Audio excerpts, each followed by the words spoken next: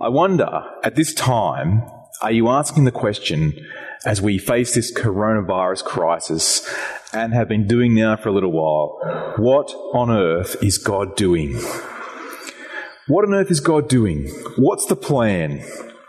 It reminds me of a time about 20 years ago that I was asking a similar question in more trivial circumstances. 20 years ago, I used to play rugby, not very well. And the rugby team that I was a part of, we were not a good team. We were not playing very well either as a team, not winning much, not achieving much. In fact, we were known as the Spooners, the wooden Spooners of that particular season of that year. And for us as a team, what we needed to know, though, was, apart from how to play rugby, was what was the plan. Our coach, with all honour to the guy, was not a rugby coach. He was the publican of the pub that sponsored us as a club. He didn't really know how to play rugby, and neither did we. We always wanted to know how to play and what's the plan during a game. There was one particular game towards the end of the season. We hadn't won a single game all season. And this one particular game, the opposition had scored against us again. And if you know rugby, that means they scored a try. And we were under our posts waiting for what's called the conversion, the kick to get some extra points from the opposition. And as we were standing there waiting, kind of trying to catch our breath, our coach comes screaming down the sideline, and he's screaming at us. He's saying, "I want you to get to Mongrel, India! I want to get to Mongrel, India!" And we looked at each other and thought, yeah, okay, but what's the plan? And as he came towards us, he came with his plan.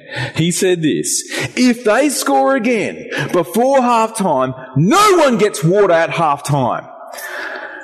Great plan. Great plan. Well, they did. And no one got water at half-time. Do you ever feel like, particularly in a coronavirus crisis, you want to know what's the plan, and perhaps if anyone was in control, if you believe in God or you don't, you perhaps wonder, has someone who was in control taken their hands off the steering wheel? And you just want to know, what on earth is going on? And for us as believers in Jesus, perhaps we secretly ask that question in our hearts: what on earth is God doing? What's the plan, God? Like, what are you using this season for? What is the plan here? What's your plan for our lives? We're about to enter a new series in the book of Acts. And the book of Acts answers that question. We have been, for the last term 1, up until Easter, travelling in the book of Luke. Luke's gospel, his good news story of Jesus, as Jesus enters our world in the incarnation. God in flesh, we saw at Christmas time in 2019. And then we entered 2020, and we continued walking in Luke's gospel as we saw Jesus grow up, as we saw Jesus as every other person, just like you and I, face every temptation, as we saw Jesus then conduct his ministry of compassion and care and love as he embraced people and welcomed people, sinners, sick, all those, including you and I, Jesus welcomes. And then he does something for us. He willingly, in Luke's gospel, goes to a cross. He goes to a place of execution and humiliation. He dies on a cross for our sin, Good Friday, and then he rises again for our hope, secured, and that is Resurrection Sunday. We've been travelling in Luke's gospel.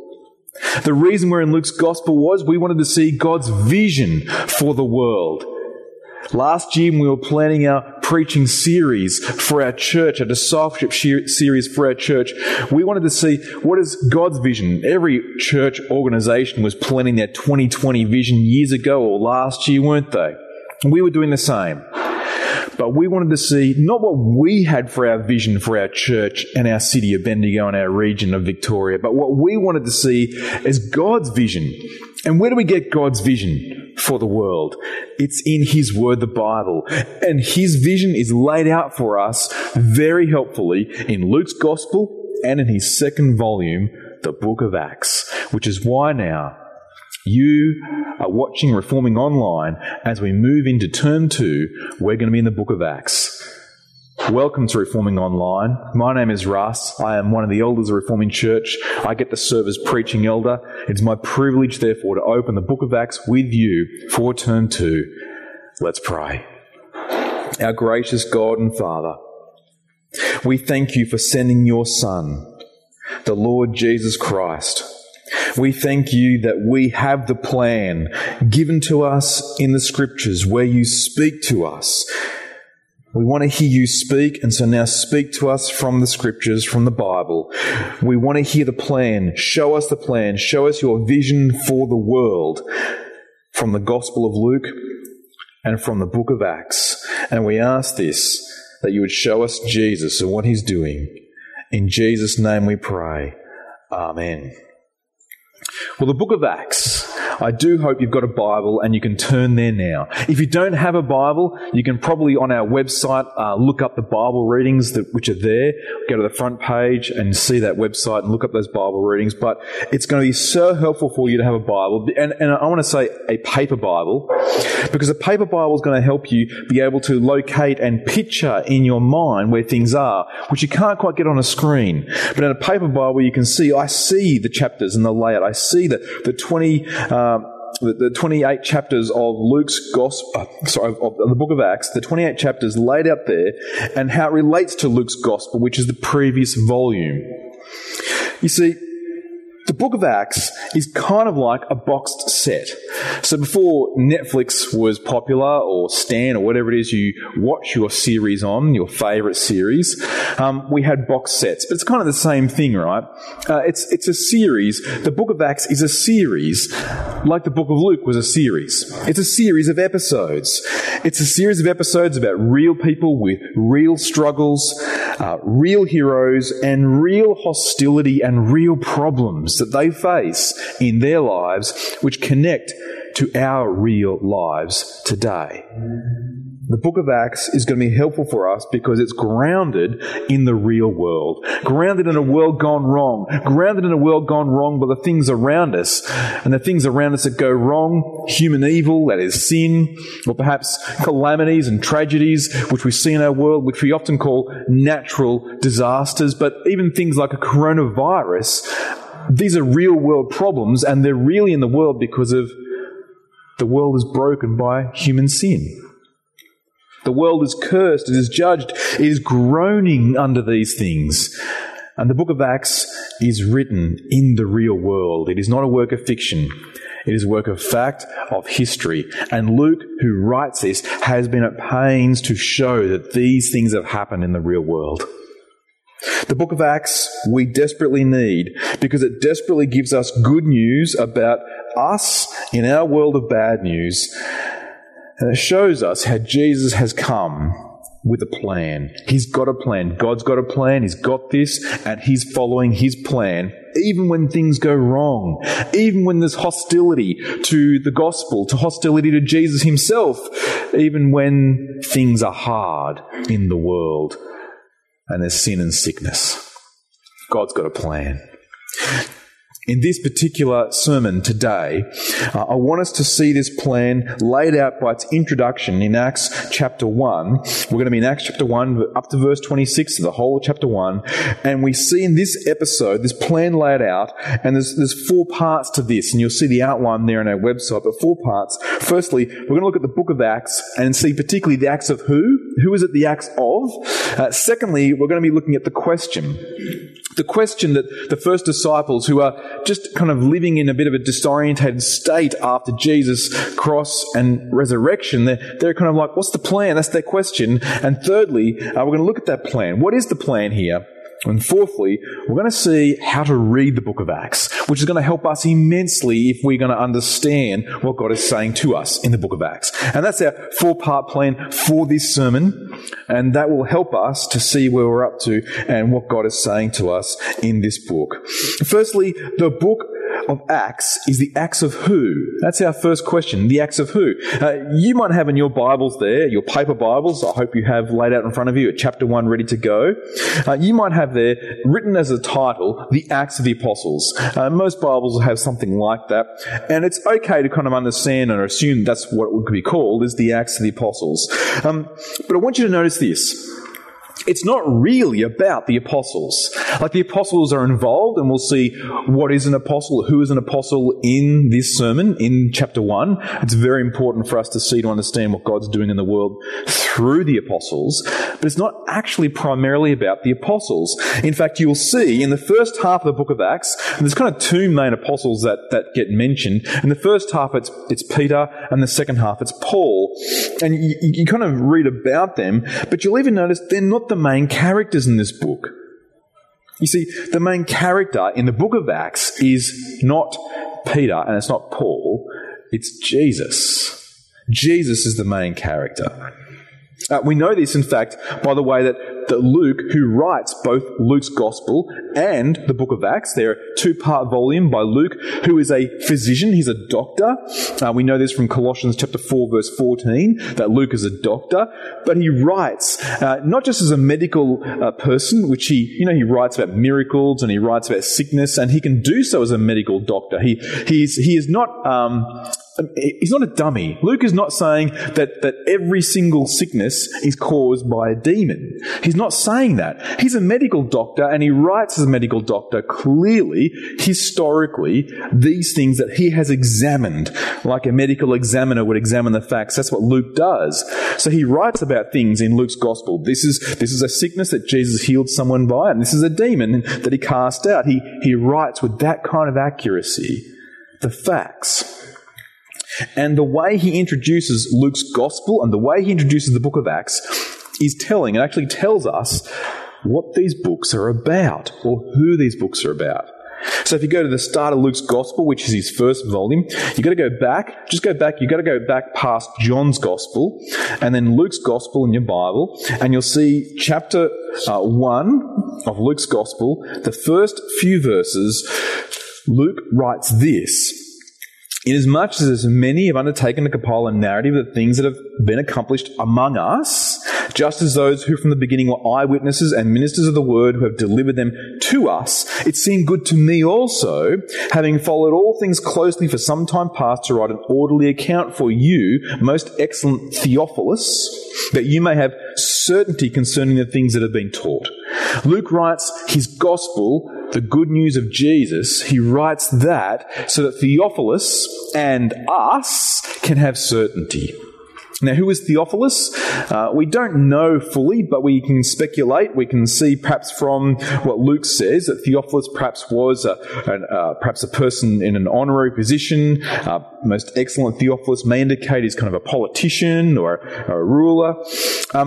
We do know from his name's got some meaning. So Theos, God, Philus, perhaps lover of. So Theophilus perhaps was someone who could be a believer, but he could be also a skeptic or someone on the spectrum between believing and skeptic, and therefore that's why Luke writes his gospel, so that Theophilus may have certainty. Perhaps he's a new believer. Perhaps he's like those first followers of Jesus who saw the risen Jesus, and it totally blew away their worldview, which is our worldview, that people don't rise from the dead. And for Theophilus, he's heard this and he's believing this, but it's so disorientating because we're just not used to people rising from the dead. And so Luke writes to Theophilus, perhaps a new believer, or perhaps been a skeptic to a new believer, on that kind of spectrum, and he says, "I'm writing this so you may have certainty of the things that have been happening, the things of Jesus." That's how he writes his first volume. And notice how he writes his second volume. He writes his second volume, not just that Theophilus can have confidence in what Jesus has done in his life, death, and resurrection, but you go back to the book of Acts, and we look at his introduction, Luke's introduction to the book of Acts, and he says this: "In the first book, O Theophilus." So he writes to Theophilus again, and to us. He writes to Theophilus, the first book, Luke's Gospel, my Gospel account of the Lord Jesus Christ. He says this: "I have dealt with all that Jesus began to do and teach, until the day he was taken up, after he had given commands through the Holy Spirit to the apostles whom he had chosen."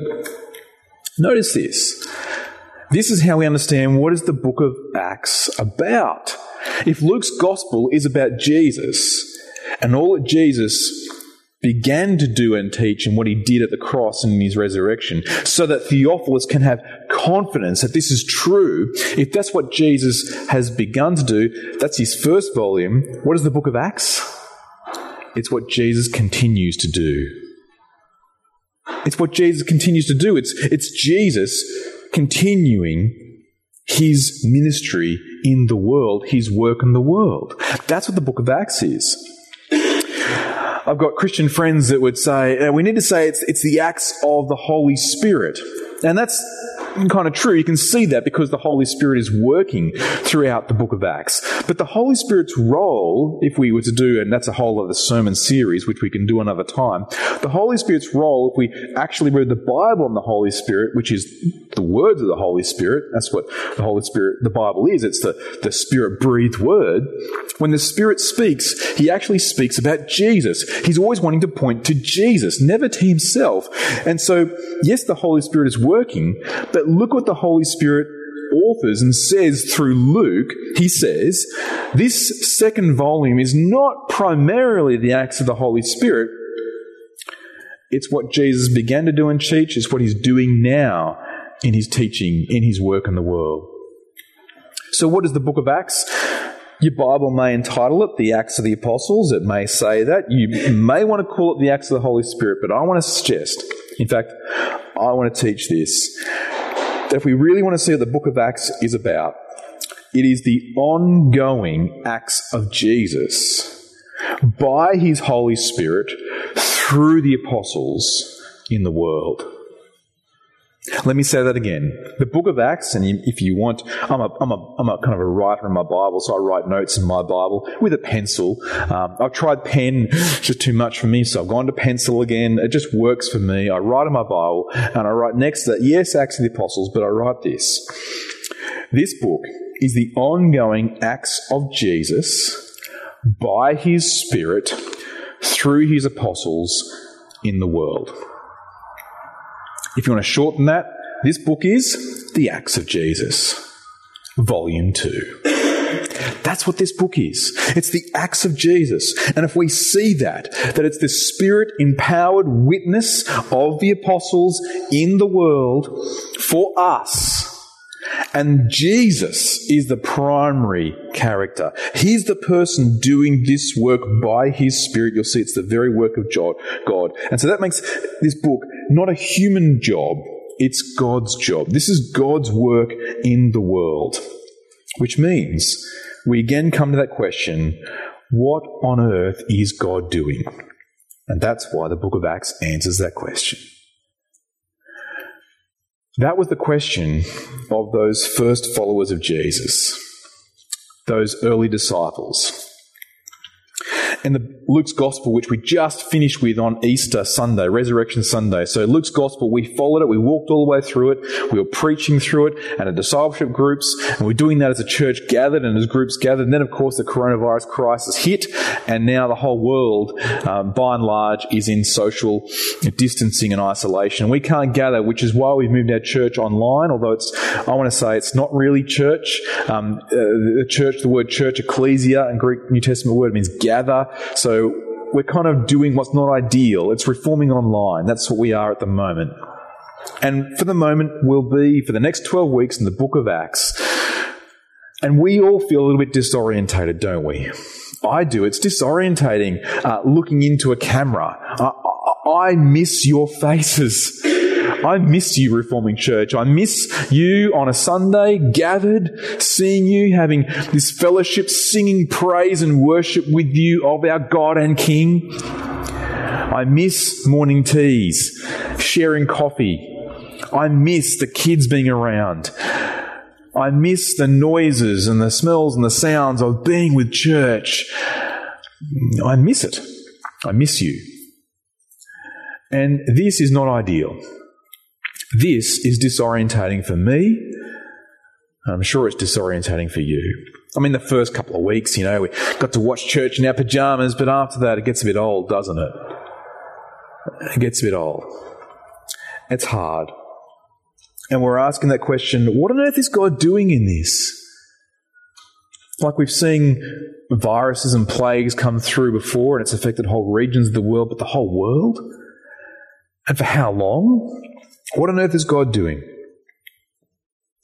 For those first followers, those early disciples of Jesus, they had a very disorientating experience.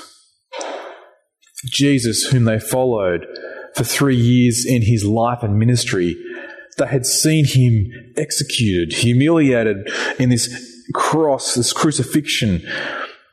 They'd seen the one who's supposed to be king now crucified and dead and buried, and the whole world has fallen apart. And that was hard enough. But their worldview at least had within its parameters the idea that there could be a leader who would perhaps die. And so, as much as it was hard to believe that he was dead, they could believe it because people die.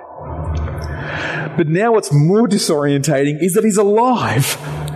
And we saw this on Resurrection Sunday.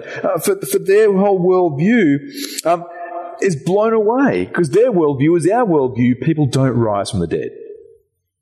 So if you're watching this and you've been a skeptic about Christianity and you just want to see, what are Christians saying today? What is the church saying today? Is the church doing much more than just giving out handouts of food, which is a good thing to do? Yes, we are. We're giving you, in your hand today, the opportunity to know God's got this. He's in control of your life and he offers eternal life. That's what the church is doing. That's our primary mission. And here we see those first followers, their disciples, have got a question. They've got the same kind of question that we have. You see, Jesus, verse 4 in Acts chapter 1, while staying with them, the risen Jesus is staying with them, but he ordered them not to depart from Jerusalem, but to wait for the promise of the Father, which he said, "You've heard from me. For John baptized with water, but you'll be baptized with the Holy Spirit not many days from now." So when they come together, verse 6, they asked him, "Lord, this time will you restore the kingdom to Israel?" And he says to them, "It is not for you to know the times and seasons the Father has fixed by his own authority." You see their question? They're disorientated, so they're wondering, okay, Jesus, you're alive, which has just blown us away. So now we're just trying to work out what's next. What's the plan, Jesus? Are you now going to restore all the promises in the Old Testament fulfilled in you? Is it going to happen now? Is the new creation coming now? Is it this time where you'll restore the kingdom? You'll bring your kingdom and it's going to be finally and fully realized in all of its promises? Is that now, Jesus? And Jesus says, in terms of timing, you're not going to know. Whatever season it is, a season of peace, a season of war, a season of virus, a season of health, you won't know the timing. And in that sense, it doesn't actually matter. But Jesus now gives, in verse 8, the plan. Here is the game plan. Here's what matters. It's Acts chapter 1, verse 8. Now, this is so important for us to get. If you want to understand the book of Acts, the acts of Jesus by his Spirit through his apostles in the world, if you want to get the book of Acts, you need to understand this.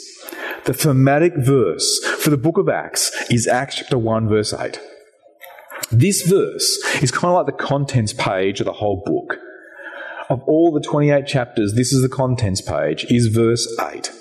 Because it tells you how the book is structured. It tells you God's plan. It tells you what is Jesus doing in the world, is Acts chapter 1, verse 8. And he says this, "But you'll receive power when the Holy Spirit has come upon you, and you'll be my witnesses in Jerusalem and in all Judea and Samaria and to the end of the earth." That's the plan. That's Jesus' plan. That's what he's doing. You see, apostles, Jesus is saying, you'll receive the Holy Spirit, you'll get power, you'll be witnesses in these concentric circles, Jerusalem and the region of Judea, even Samaria, like the Samaritans, right? They're going to get the good news about Jesus too. And then, get this, the Gentiles, the nations, to the end of the earth. And if they knew about Australia at that point, that would be where we're included too. Even Bendigo, the good news of Jesus is going to be carried by this message, these messengers, to the end of the earth, to you and I. That's the plan. It's not plan B. It's not like God had plan A and that kind of, got disrupted by the cross, and then he had to kind of raise Jesus back to life like it's some sort of video game, and, he's on his kind of second life now. It's not like, he had to respawn and go, we need a new plan. No. The plan's always been, Jesus has been saying in his gospel that the Messiah, the Christ, is going to suffer and die, and then on the third day rise from the dead and reign. That's the plan. In fact, we know this plan at the end of Luke 24, and we've seen it before in our Reforming Online sermon series. That plan can be neatly summarised by Luke 24, verses 46 and 47. Remember this? So if you go to Luke 24, so go back to Luke's Gospel, and you look at chapter 24, we actually see in verse 46 of chapter 24, that verse is a summary of Luke's Gospel. So verse 46... Thus it is written, that the Christ should suffer and on the third day rise from the dead. That's Luke's gospel, right? And then verse 47 is a summary of the book of Acts, the Acts of Jesus. Look at this, verse 47. And that repentance and forgiveness of sins should be proclaimed in his name to all nations, beginning from Jerusalem. That complements Acts chapter 1, verse 8. That is the plan. That the gospel is who Jesus is and what he's done. He died for our sins, rose for our hope to bring us to God. And that book of Acts is going to be proclaimed to all people, starting in Jerusalem and going out. That's the plan. And this is the ongoing purpose of God, to take the gospel to the end of the earth. Even if that gospel looks like it's going to be hindered by calamity and disaster, even a coronavirus crisis, even if that gospel is going to be hindered by hostility, sin and hostile people, kings and governors and presidents and prime ministers, dictators and just people who would actually be hostile towards this gospel, to try and suppress the gospel. God's plan, what Jesus is doing, is the gospel is going to go out unhindered. It's the series title for this term, for the 12 weeks in Acts. What we're seeing in the book of Acts and the Acts of Jesus is the unstoppable gospel. The unstoppable gospel. It cannot be stopped. It can't be stopped even if a virus stops the world. It can't be stopped. It still continues. Look at this, Reforming Online. The gospel is unstoppable. That's God's vision, 2020 vision for the world. When we were making 2020 vision plans as churches and organisations saying we're going to see X, Y and Z done and we're going to do all this stuff, no. It's not we doing it. It's Jesus doing it. And he's still doing it now. The gospel is unstoppable even now. That's God's vision. That's his 2020 vision for the world, is that his gospel is unstoppable. And it started his vision for the world for 2020 and beyond back in Acts chapter 1, verse 8. That's the plan. Now, it's important for us at this point to see Jesus' plan. The acts of Jesus by his Spirit through his apostles. And at this point, it's important for us to see that who these apostles are is significant for us as readers of the Bible. Because when we read the Bible, we are reading the apostolic word. And I want to say that because sometimes, and particularly in calamity or times of crisis, there are all sorts of people that rise up that want you to follow them. And they might even come in the name of Jesus, but they claim things of Jesus, yet they really don't want you to follow Jesus' word in the Bible. They want to distract you to follow them. And sadly, sometimes, those people call themselves apostles, and that can often confuse us, as if we weren't disorientated enough. Then we have these people that are apostles.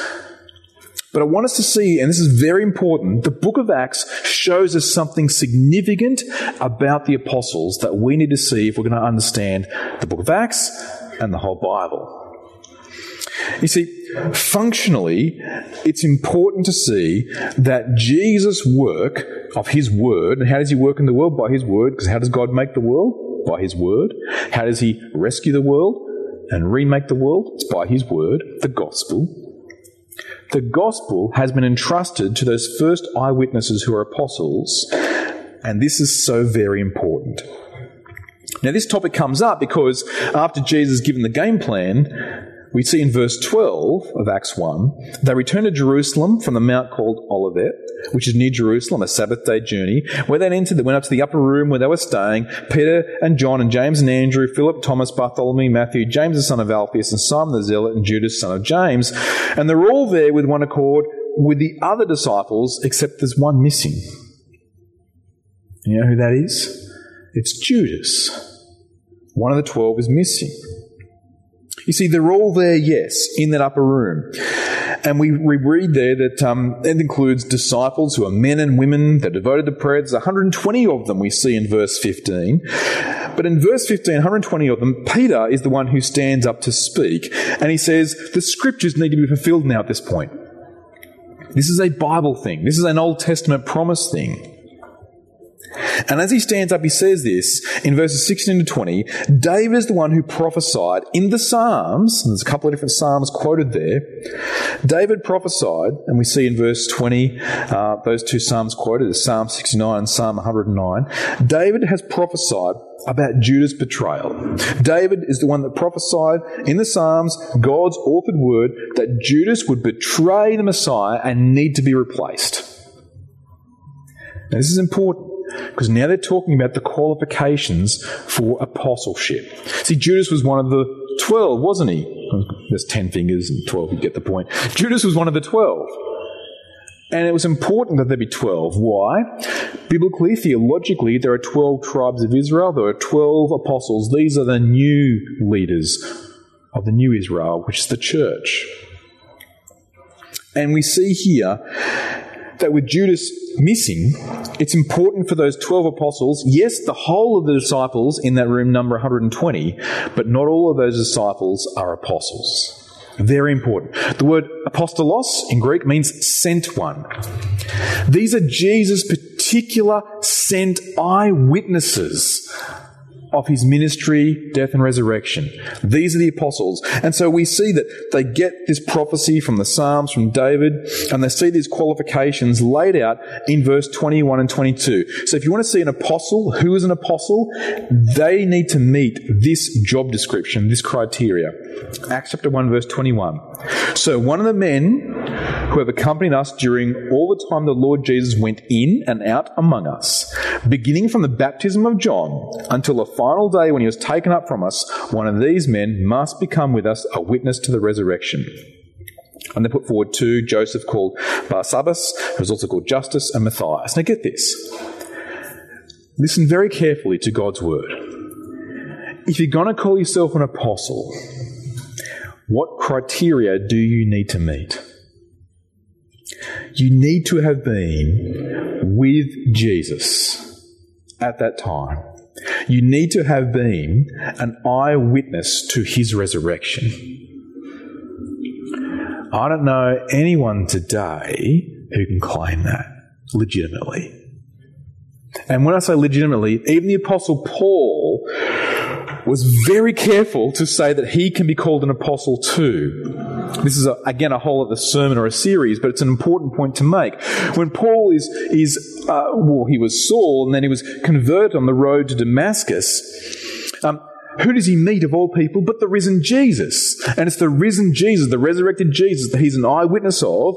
It's the risen Jesus that he gets sent then on mission to be a sent one to the Gentiles. So that when Paul meets with their apostles, and we see this kind of language in Galatians, and we see this kind of language in 1 Corinthians, and 1 Corinthians 15 verse 8, the Apostle Paul says that I'm an apostle, one who's abnormally born. Like, I'm not like the other apostles. I had to go to them and get the right hand of fellowship, like we're seeing in Galatians. I had to go to them because they were initially like, hey, this guy was Saul. He was persecuting Christians. He was hating on the church, and now he's going to be an apostle. And they had to kind of welcome him and accept him as an apostle. Yes, a disciple. I'm a disciple of Jesus, but I am not an apostle. Not in this qualification, not in this job description, not in this sense. This is really important for us to see. These apostles are sent ones of Jesus. So anyone else that calls themselves an apostle today, and I think there's a temptation for people to do that. Why do people do that? I think it means, listen to me and I'm important. Be very careful.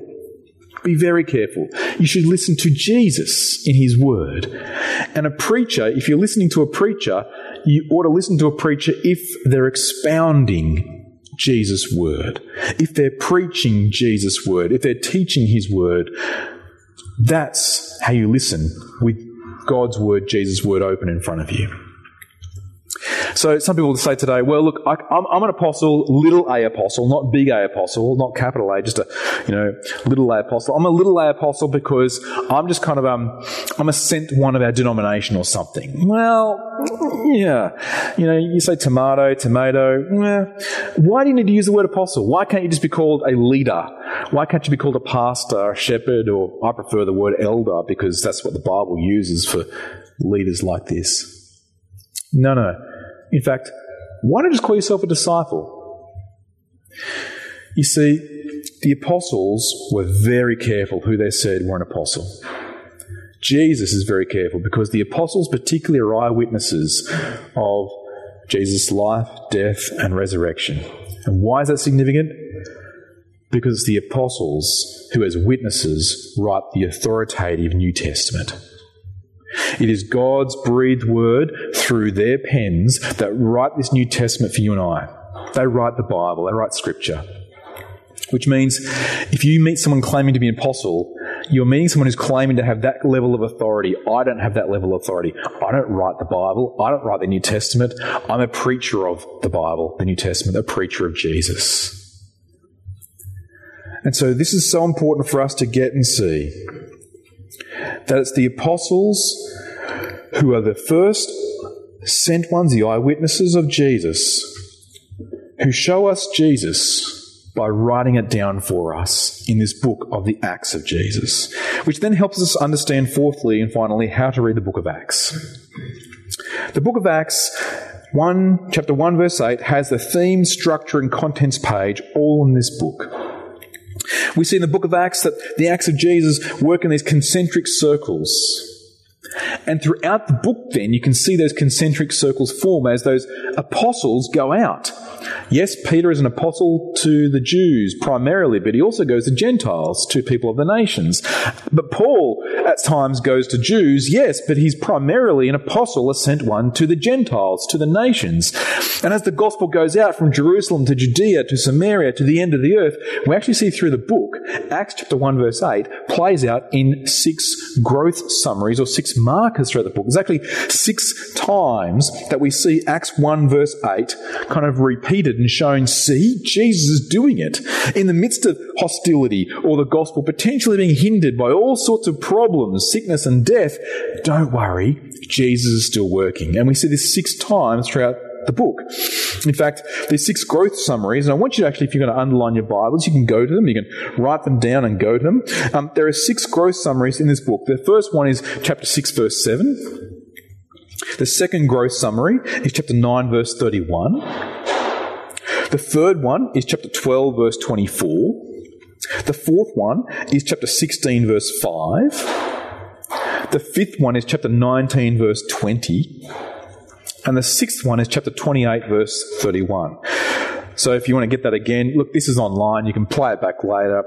You can do that if you wish, but it's 6 verse 7, 9 verse 31, 12 verse 24, 16 verse 5, 19 verse 20, and 28 verse 31. And they're important. And basically, in paraphrase form, we'll look at them throughout this series, through this term of 12 weeks in this series. But basically, they each say, no matter what happens, through death, sickness, through hostility, the gospel continues to grow and increase.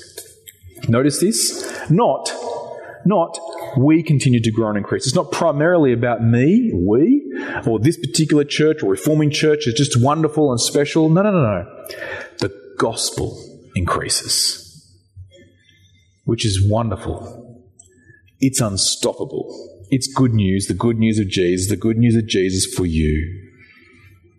And this will mean that it helps us immensely understand what can be sometimes a seemingly complex book, a difficult book to understand. But it's not if you understand, it's the acts of Jesus as the gospel, the good news of Jesus, goes forth to the end of the earth. It's not hard to understand if you see that. There are times you come in the book of Acts to episodes and scenes that, wow, what does that mean for us today? What do those miracles mean, or that special event mean for us today? And sometimes, again, people, particularly in crisis situations, come along and say, I know what this means. It means this miracle can happen for us today in the exact same way or in a particular way. Again, I want you to say, be careful. Don't listen to the person. Listen to God's word. Listen to the person if they're teaching God's word and preaching it. But how do you know they're teaching it right? Here is what I find so helpful for the book of Acts. Years ago, and it wasn't 20 years ago when I was playing rugby, but a bit over 10 years ago when I wrote a thesis on the book of Acts, actually. I wrote a thesis on how to understand the book of Acts, particularly the miraculous in the book of Acts. And here's the end point. You don't have to read all the 15,000 words of that. Just here's the big idea. The big idea is this. To understand what is hard to understand, like miracles in the book of Acts, read the narrative.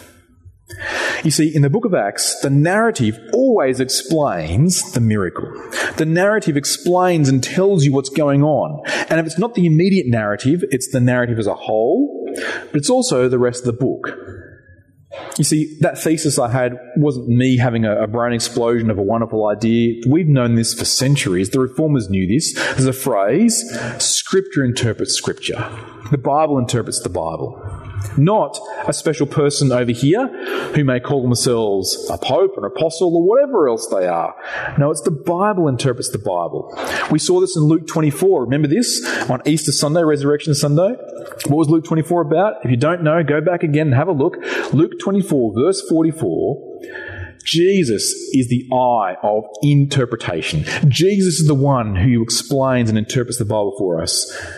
He is the fulfillment of the law, the prophets, the Psalms, the writings. He is the fulfillment of the Old Testament, and He is the lens with which you read the whole Bible. And so that's going to help us a lot as we come to the book of Acts in our small groups, but also in our Reforming Online on Sundays. To read Acts, you read Christ's work through Christ's words. And His words are Spirit-breathed, and they're written with the authority of the apostles for us in the book of Acts and in the New Testament letters. And that is going to help us in this term as we see God's vision in the world. What on earth is God doing? That's where we started. What on earth is God doing? You want to know what He's doing? Keep looking at this series. Keep hearing His word in the book of Acts and the Acts of Jesus. But in summary, to start, by way of introduction, God is taking His unhindered word, even in a hostile world, to the end of the earth. That is what is God doing in the earth today. The gospel word is the hope of the world. It's the hope of the world, even and especially in a coronavirus crisis. You may wonder, when this is all over, will life get back to normal? Depending who you listen to, social commentators or news, opinion analysis. Some say, yes, let's get there as fast as we can. Some say no. I suspect it won't ever be exactly the same again. I hope it's not, actually. See, I pray that we see in the midst of this crisis, but at the end of this crisis, the only hope of the world, the only hope of rebuilding the world, the rebuilding of a church, the rebuilding of a city like Bendigo and a community, the rebuilding of all sorts of things we need in our society like community and love and care of others. The real hope of that is actually only the gospel. It's the gospel that changes everything. And we're going to see that in the book of Acts. And if you're a Christian, that means for you and I as believers, we know the game. We know the end game. We know what God is doing in the world. We know, unlike my rugby coach of 20 years ago, we know the one who knows all. We may not know ourselves what's happening right now, but we know the one who does. And we know He's got a plan.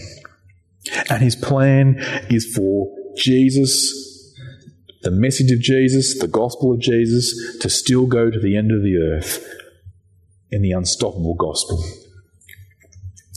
And we know the end game finally and fully because Jesus says, although we don't know in Acts chapter 1 verse 7 the times and seasons the Father has fixed by his own authority, we do know the Father and we know he cares and loves for us, and we know the end game is Jesus is coming back. Jesus is going to return. And that gives us great confidence. Not only confidence from Luke's gospel that what Jesus has done on the cross and his resurrection is for us. He died for our sins. He rose for our hope. That is good news. That's gospel. So that we can repent and rejoice in Jesus. We can repent and return to God. Turn to Jesus. Trust in him and rejoice in our salvation. That today you can know you are saved and safe with God.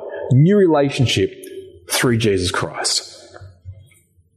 But also it means for you and I who trust in Jesus, we are now empowered by the same Holy Spirit, empowered by him to take the gospel, the good news, to others, to this end of the earth. Even if it seems hindered by this social distancing and isolation, it can still be taken. God has provided so many means and ways for that to happen. Yes, there's internet. Yes, there's email, writing letters, phone calls, talking with friends on Zoom over dinner, all sorts of ways. But here is the primary way he's doing it. It's through you. Jesus is working in the world by his Spirit through you. As you take the apostolic word, the Bible, and just open it with people. You could just ask them, how are you going in this crisis? How are you coping? How are you understanding what's going on around you? And people have all sorts of answers to that, I'm sure. But it will be wonderful and eventual if you could actually get them to say, would you like to read the Bible with me? Like, let's have Zoom dinner. Let's do that. It's kind of fun. It's crazy. The kids are going nuts. There's food going everywhere all over their faces. And yes, we can be tied together on the screen, but wouldn't it be great if even with the kids going crazy, we opened a Bible and had a look at a bit of a Bible passage just to see who Jesus is and what he's done. Because even with crazy kids at the dinner table, or all sorts of distractions for us, the gospel is unstoppable. It's unhindered. And it's for you, and it's for our neighbours, our family, our friends. Which means if you've clicked on this and you're not a believer yet, you're kind of disorientated by this coronavirus crisis. Well, so were the first disciples, and so are we as disciples of Jesus. But we know the one who's got this. Do you? Do you want to know him? Do you want to know the one who's got the plan for you? So you get to see this too. You're sitting here at this end of the earth, perhaps feeling more like you're at the end of the earth in our isolation. But see this, repentance that is turning back to God for the forgiveness of your sin is being proclaimed to you right here, right now. And you can turn to God. In a moment you can pray with me and pray a prayer of turning back to him and receiving his forgiveness. Receiving new relationship with salvation. That even in the midst of this crisis, you can know the one who is the Christ. The one with the plan, the one who's come to save you. Would you pray with me? Would you turn to Jesus and trust him? Let's pray. Our Father in heaven, we come to you today to hear your voice in the Scriptures, to see what you're doing on the earth today, even to the end of the earth, even to our little end of the earth. And we see now in this grand plan that the only appropriate response to be on the winning side of all of this, however we come out of this crisis or if we don't come out, to see that the opportunity now through the good news of Jesus is to repent, is to return to you and to rejoice, to trust in Jesus too, to have our joy in Jesus, knowing he's got this. And so we pray, forgive us for ignoring Jesus. Forgive us for living our life up until now like you didn't matter. But now that we see in this disorientating life what really matters, we see Jesus, we trust him. Help us now to live for him, to be a disciple, a learner, to learn from him. Most of all, to find our comfort, our confidence, our certainty in him. And we pray this in Jesus' name. Amen.